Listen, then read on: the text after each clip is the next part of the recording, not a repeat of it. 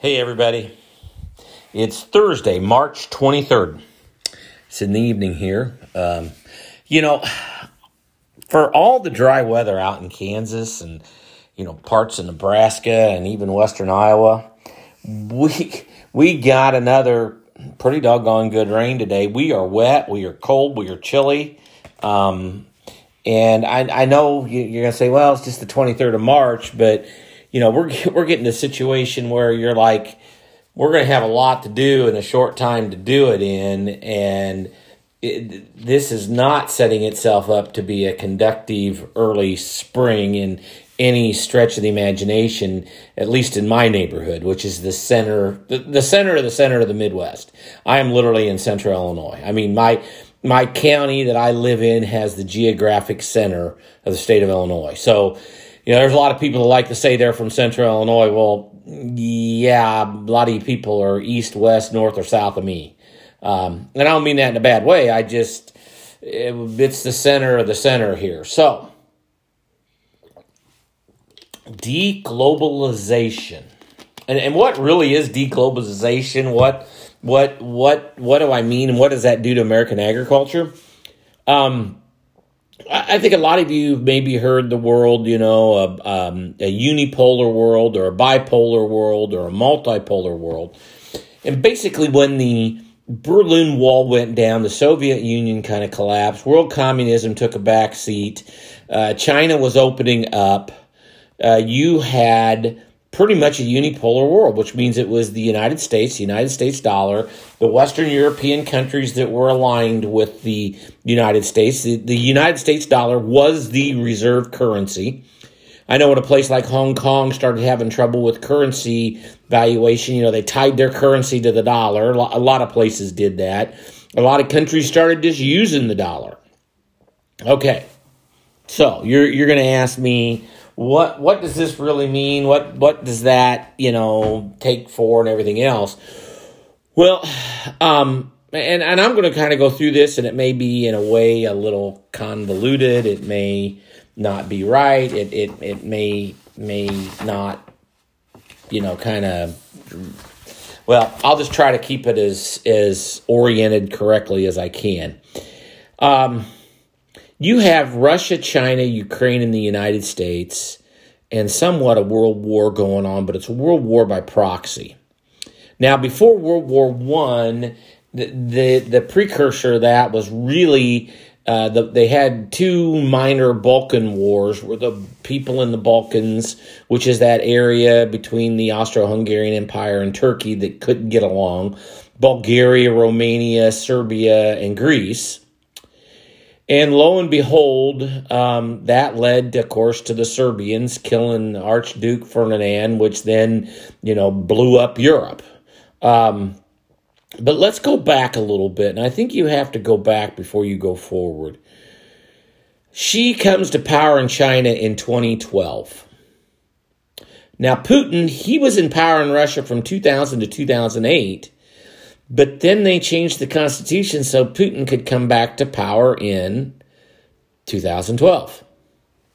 Now, a lot of this was happening while the Obama administration was going on. I think there was a lot of people in the Obama administration that probably thought the United States had done a lot of bad things in the past and done things wrong, and we needed to kumbaya and bring the world together and that. But I think while she was coming to power in China and Putin was coming to power for the second time in Russia, both in 2012, if you didn't know a whole lot about him, which you'd hope that our intelligence agencies, of course they may be spending all their time trying to keep track of people domestically instead of overseas, she had a rough upbringing during the Cultural Revolution. But I think he actually looks back with fondness on that and maybe thinks everybody should have to struggle and go through that trial and testing period. And of course, Putin, once a spook, always a spook. And what I mean by that, he was in the KGB. And I don't care if you're in the KGB or the CIA or whatever. Once you're a spy, you're always a spy. You've been trained to that. You're in the club and you're there. Now, I think the common goal from both Xi and Putin was dethroning the U.S.-led world order, the unipolar, U.S. dollar-dominated kind of world system that we had at the time. And I think they're parallel ideologues. I think they both kind of came to power at the same time. And at the time that this was happening with Russia, we were having some increases in some commodity prices. Russia wasn't the economic wreck that it was. China had a lot of what I call free market philosophy people running it. And I think we're finding out that Xi and the people that Xi is now putting in power are not free market oriented in any way, shape, or form. But, Xi could kind of coast on that economic coattails that had been going on in China since basically the early 1980s. Yeah, I know you can talk about the Gang of Four and Mao and everybody going in the 70s, but it took a while. It took till really the early mid 80s before China started going, and then it took a little time for it to ramp up and really go. Now, I think ultimately China wants to at least be an equal power with the U.S., and I think Putin wants to put the Soviet Union back together. Maybe the 1960s are calling, if you wanted to talk about those guys. But I also think too that here in the West, we've kind of asked for it a little bit in ourselves, and I know I'm going to upset some of my liberal friends when I get into this, but oh well. I think there's a bunch of countries around the world that are not buying in to a lot of the social stuff, let's just call it social stuff, that's going on in the Western countries, in Western Europe and the United States. The strict climate goals. And I could direct you to all kinds of YouTube videos. The Oxford Union had a really good debate on this, but poor people, if they're living on $1 a day, if they get another $1 a day, they're probably, that's doubling their standard of living, but they're probably not really caring what goes on in the climate. They probably don't even have an outhouse. And one thing that I find interesting, there's still a number of people in the Soviet Union that don't have indoor plumbing. I mean, it's a huge number. And of course, we know that there's still rural areas of China that have not, jumped on the urban bandwagon and going, even though there's these ghost cities in China with these empty cities and, some investments that have gone bad and everything else. But you have this, ESG financial and financing and investments, this environmental, social, and governance score. Do you really think a poor person in sub-Sahara Africa really cares about their ESG score? And now we're throwing higher interest rates out there on the world, and so that's not only putting the more expense into a lot of your farmers' pockets. There's a lot of developing and poor countries that have to borrow money, and it's increasing their cost. And then you have, very liberal social ideas. And I'm not going to get into all the social ideas, but I'm just going to use this as an example. Uganda just passed a law that has a 10-year prison term for anybody that's identifying as LGBTQ, the whole alphabet soup stuff. Uganda just passed that law.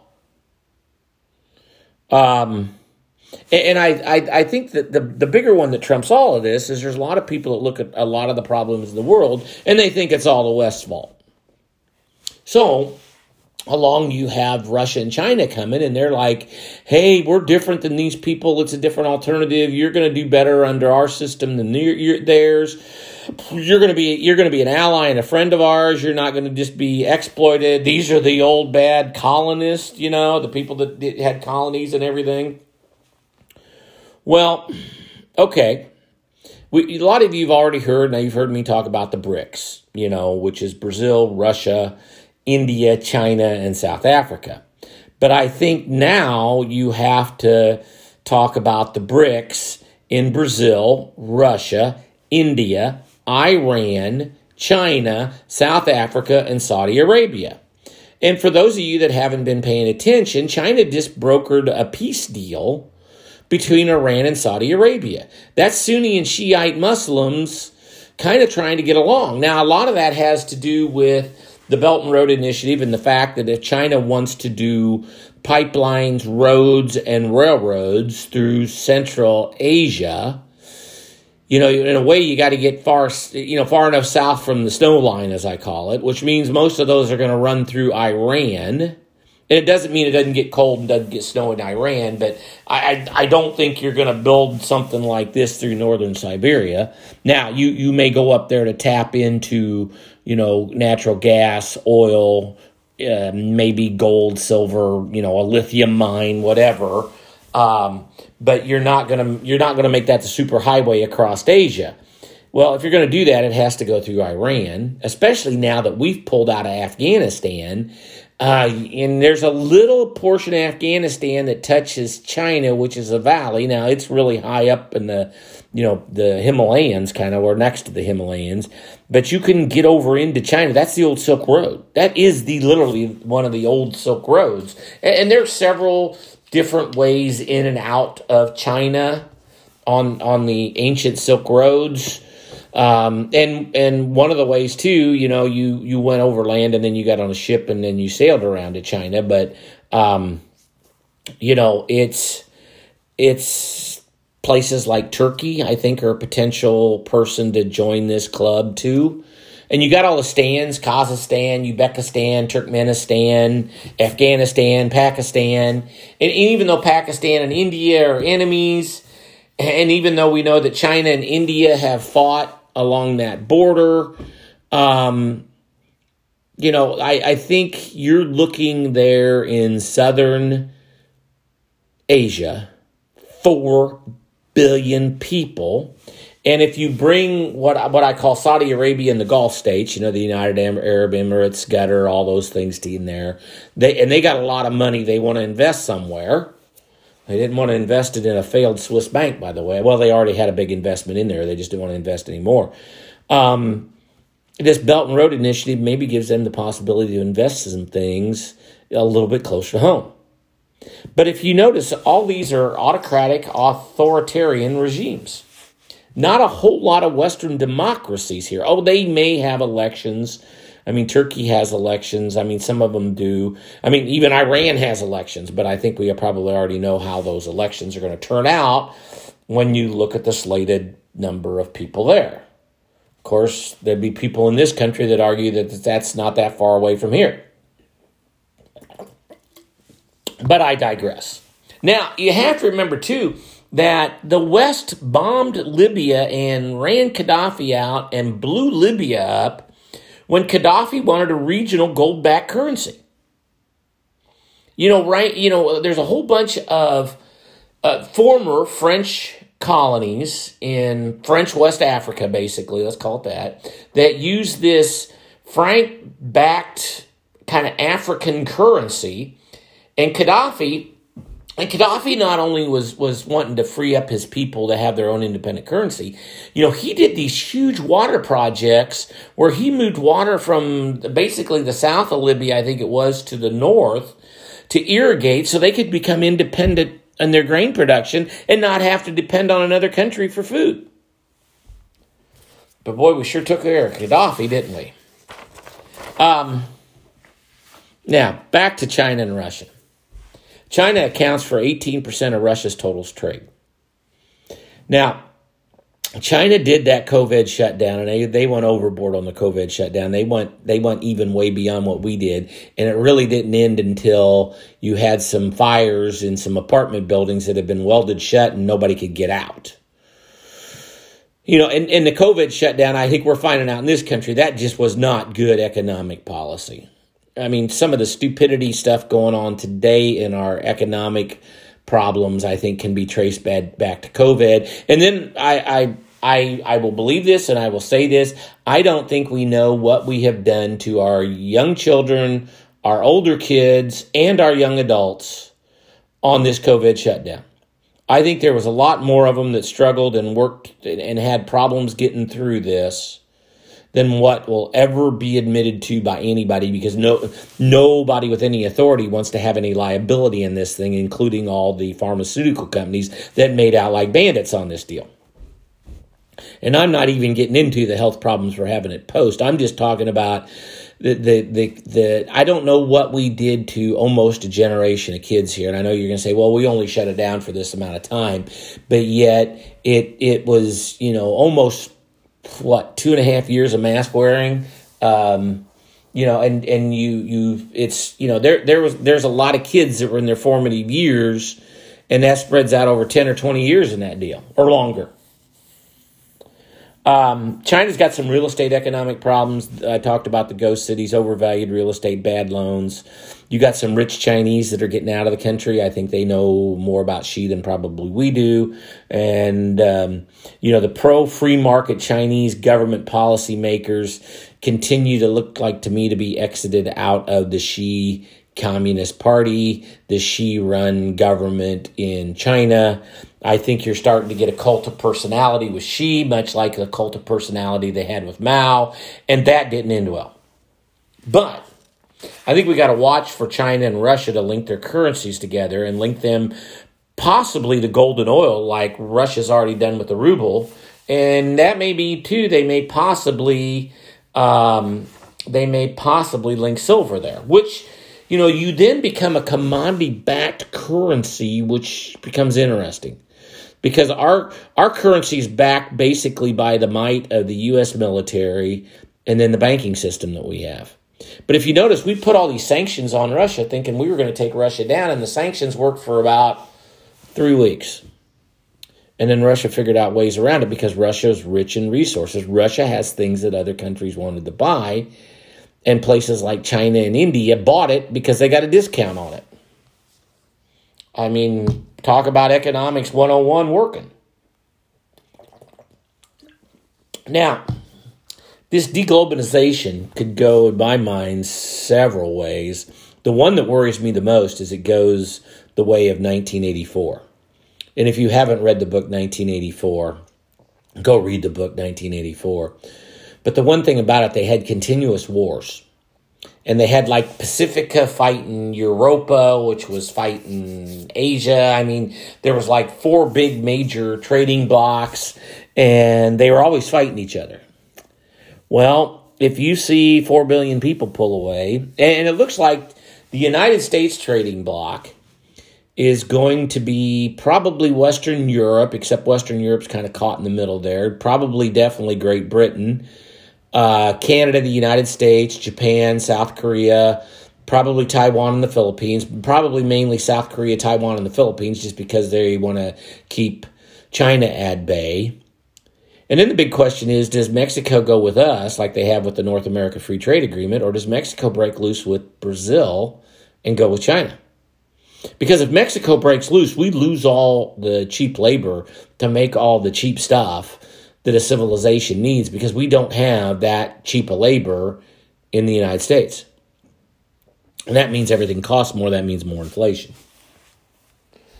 I think we got to be careful what goes on here militarily, because, World War I, and say what you want about World War II. In my mind, World War II was just a 20-year hiatus between World War I and World War II. World War II was just finishing World War I.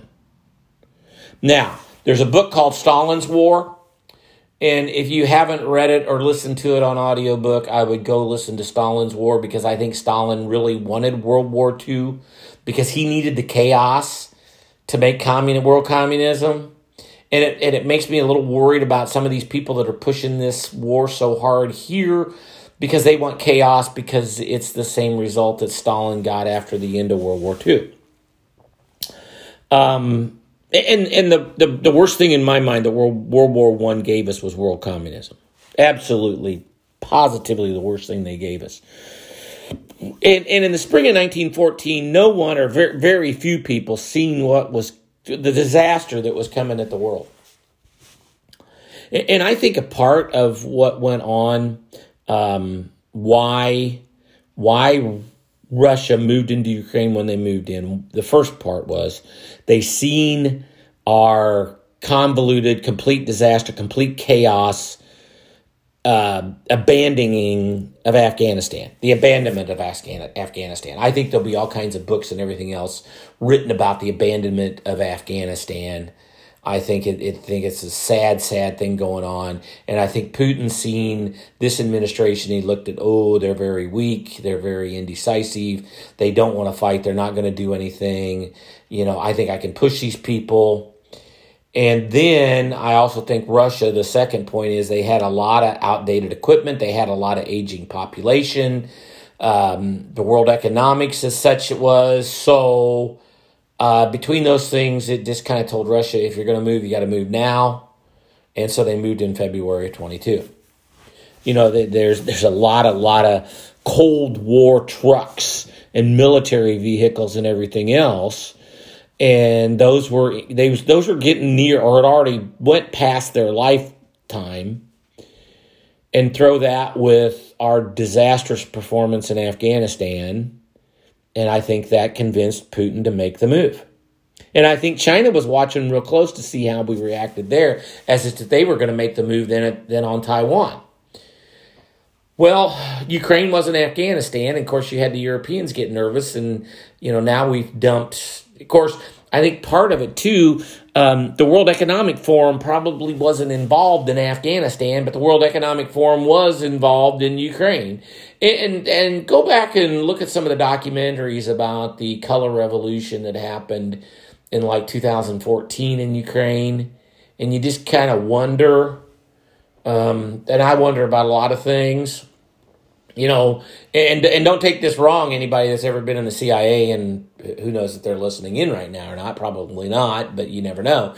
Once a spook, always a spook. Once a spy, always a spy.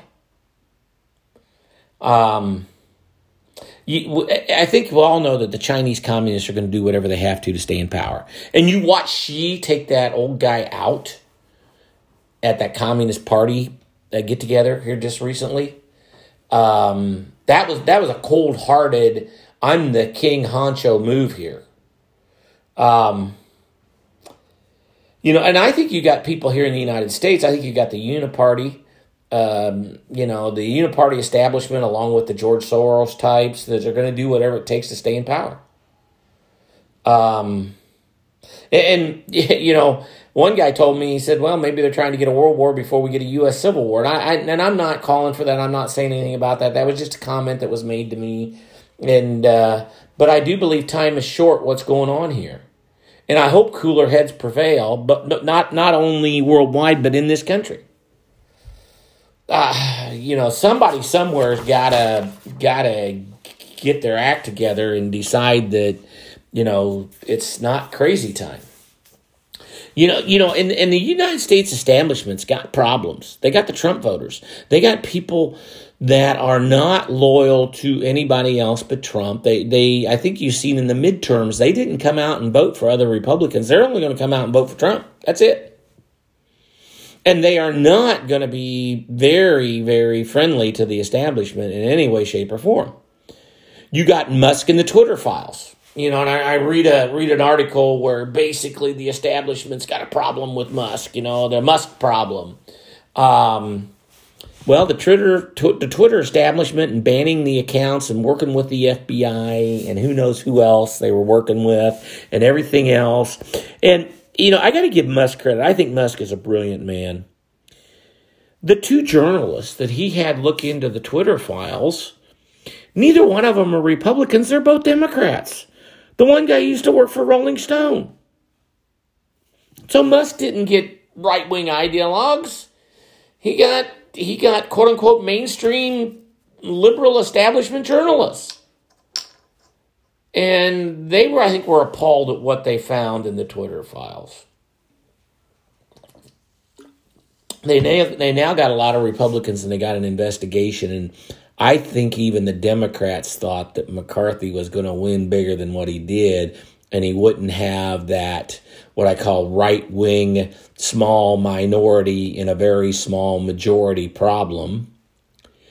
And now you have lots of Republicans with lots of investigations going on. And even McCarthy himself has made some statements about, being appalled at some of the stuff he's seen and everything going on.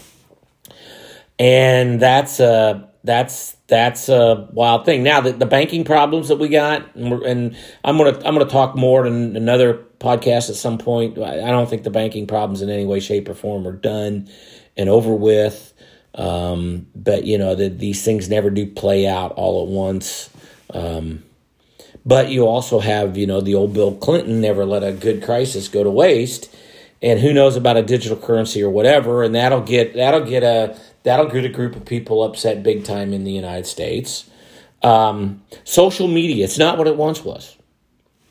Facebook's having to cut a lot of people, having to do a lot of things. You got, a lot of people wanting to wipe out TikTok out of the, United States and the West because it's run by the Chinese. You got Musk now with Twitter. The liberals don't have total control over censorship of social media. And they still got CNN, MSNBC, CBS, ABC, NBC, public television. But there's so many people now that are getting their information from so many different sources. And I think both left and right are self-sorting themselves. And they're not listening to each other. And that's a problem for the establishment, I think, more than it's a problem for either the left or the right. You have people like Joe Rogan, Jordan Peterson, Russell Brand that are outside the mainstream conservatives, but yet are now looking into talking about some of the same thing that a lot of mainstream conservatives. I mean, Joe Rogan, how'd you know Joe Rogan was going to make Alex Jones right? I mean, and Joe Rogan had those doctors on the COVID stuff, and it was after he had those doctors on, the two guys, and then the CNN doctor or something he really, really made look bad.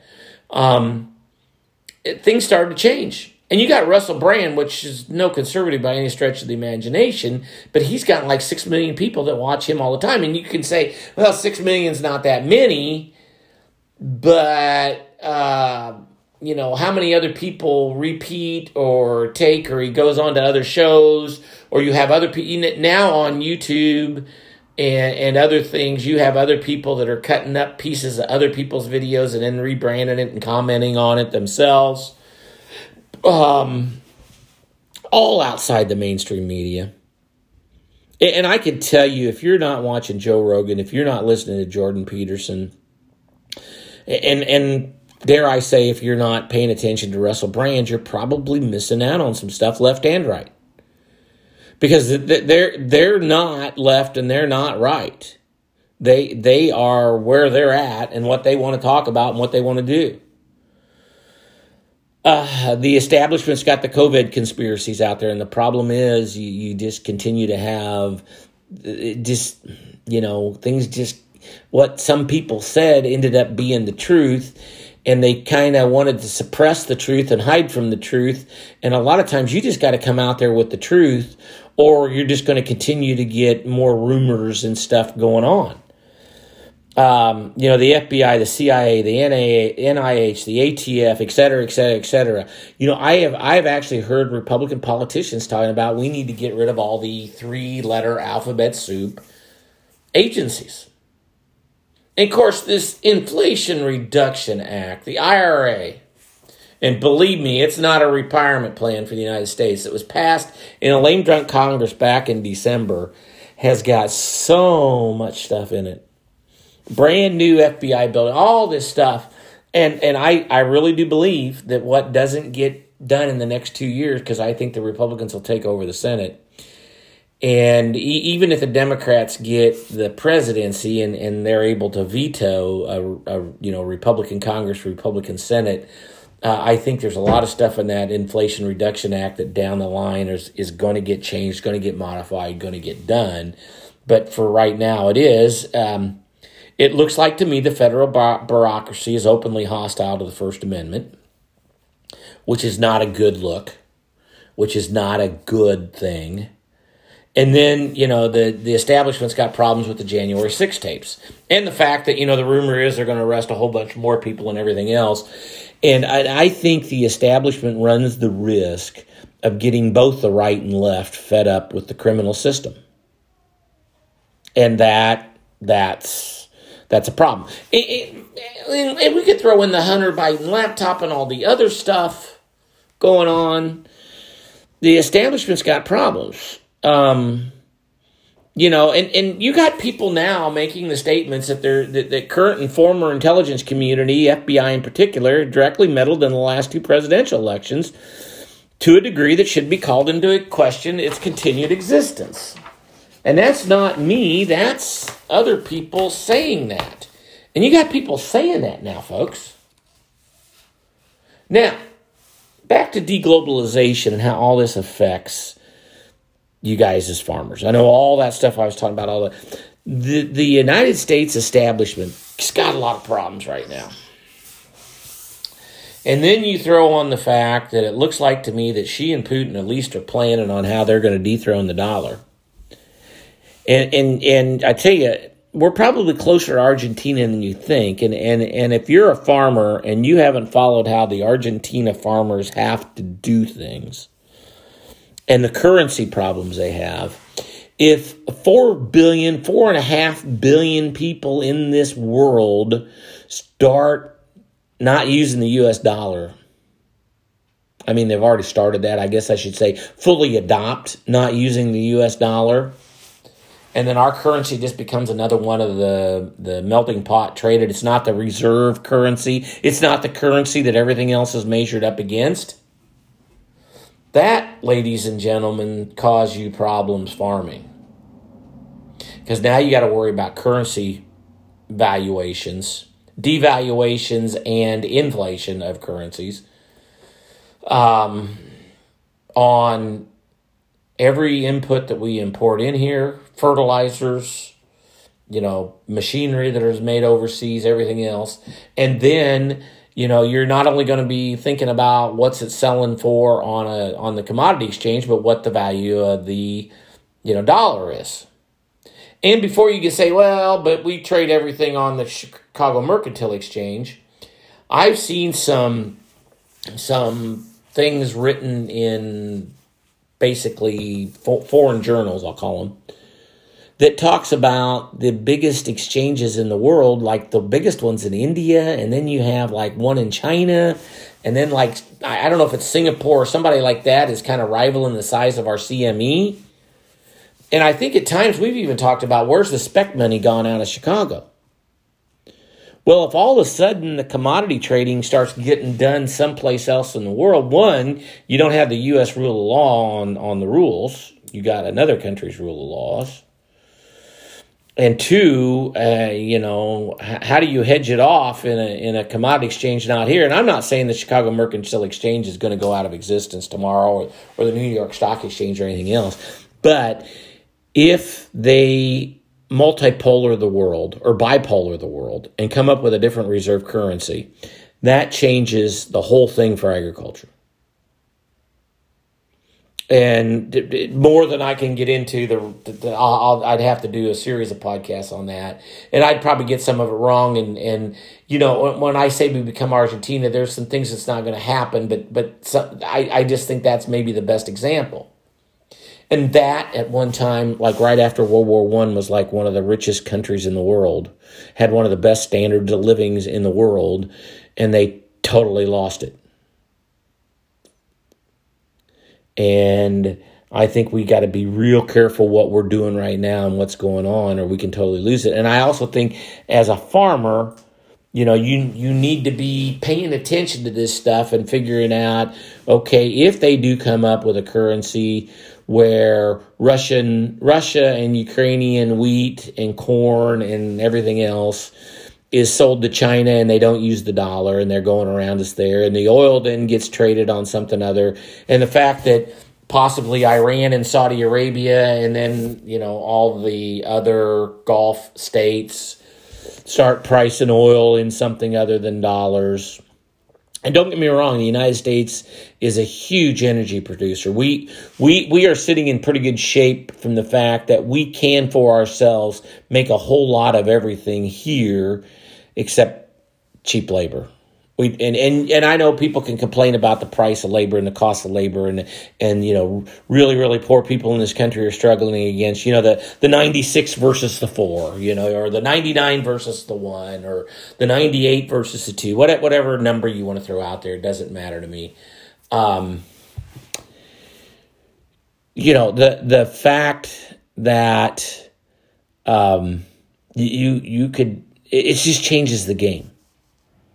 And I'm not sure that the United States agriculture is prepared to handle the U.S. dollar not being the supreme currency of the world anymore. And I'm not sure our banking system's ready for that either. And I don't think our government's ready for that. And I think it could possibly happen closer than we think. And I think there's some people trying to actively do that to get around us. And the fact that ever since the Berlin Wall fell down, one of the ways, quote unquote, we waged war on a lot of countries was economic sanctions. Because we didn't want to actually go out and fight and get all bloody and everything, but we'll wage war economically against you. Well, they're just going to go play with a different set of chips.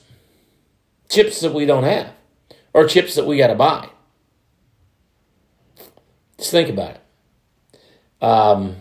And the fact that China got Saudi Arabia and Iran, at least right now, and that doesn't mean it won't blow up tomorrow, because we know, especially with religion, you can have a falling out pretty doggone quick. But if China can get Iran and Saudi Arabia, and China borders Afghanistan, if they can move in there and somehow kind of get that thing calmed down, and if they can somehow make a deal with India and Pakistan and, the Russia-Ukraine thing, all of a sudden, world's changed, folks. It has probably changed, and whether we say that the COVID thing started all this changing or whether it was the political establishment in this country that failed us, it doesn't matter. Doesn't matter how we got here. It's just where we're at and where we're going and what we're going to do in agriculture to offset that. And it's going to be interesting. Well, hey, to the smartest audience in agriculture, here's talking about de-globalization. Pay attention to this, what's going on there with Saudi Arabia and Iran and China being the broker between all this. Pay attention to when China's trying to come up with a peace agreement between Ukraine and Russia. Pay attention to when, China's working with some of these other countries. This BRICS thing, it's taken a little while, but, wasn't that many years ago the British pound was the premium currency in the world. It's not anymore. And if that happens to the United States dollar, boys and girls, the United States agriculture, especially the agriculture that depends on a lot of exports for their price, there may be a lot used domestically, but it's that excess that gets exported that makes the price. It's going to change things in a big way. Well, hey, once again, smartest audience in agriculture. Thanks for listening.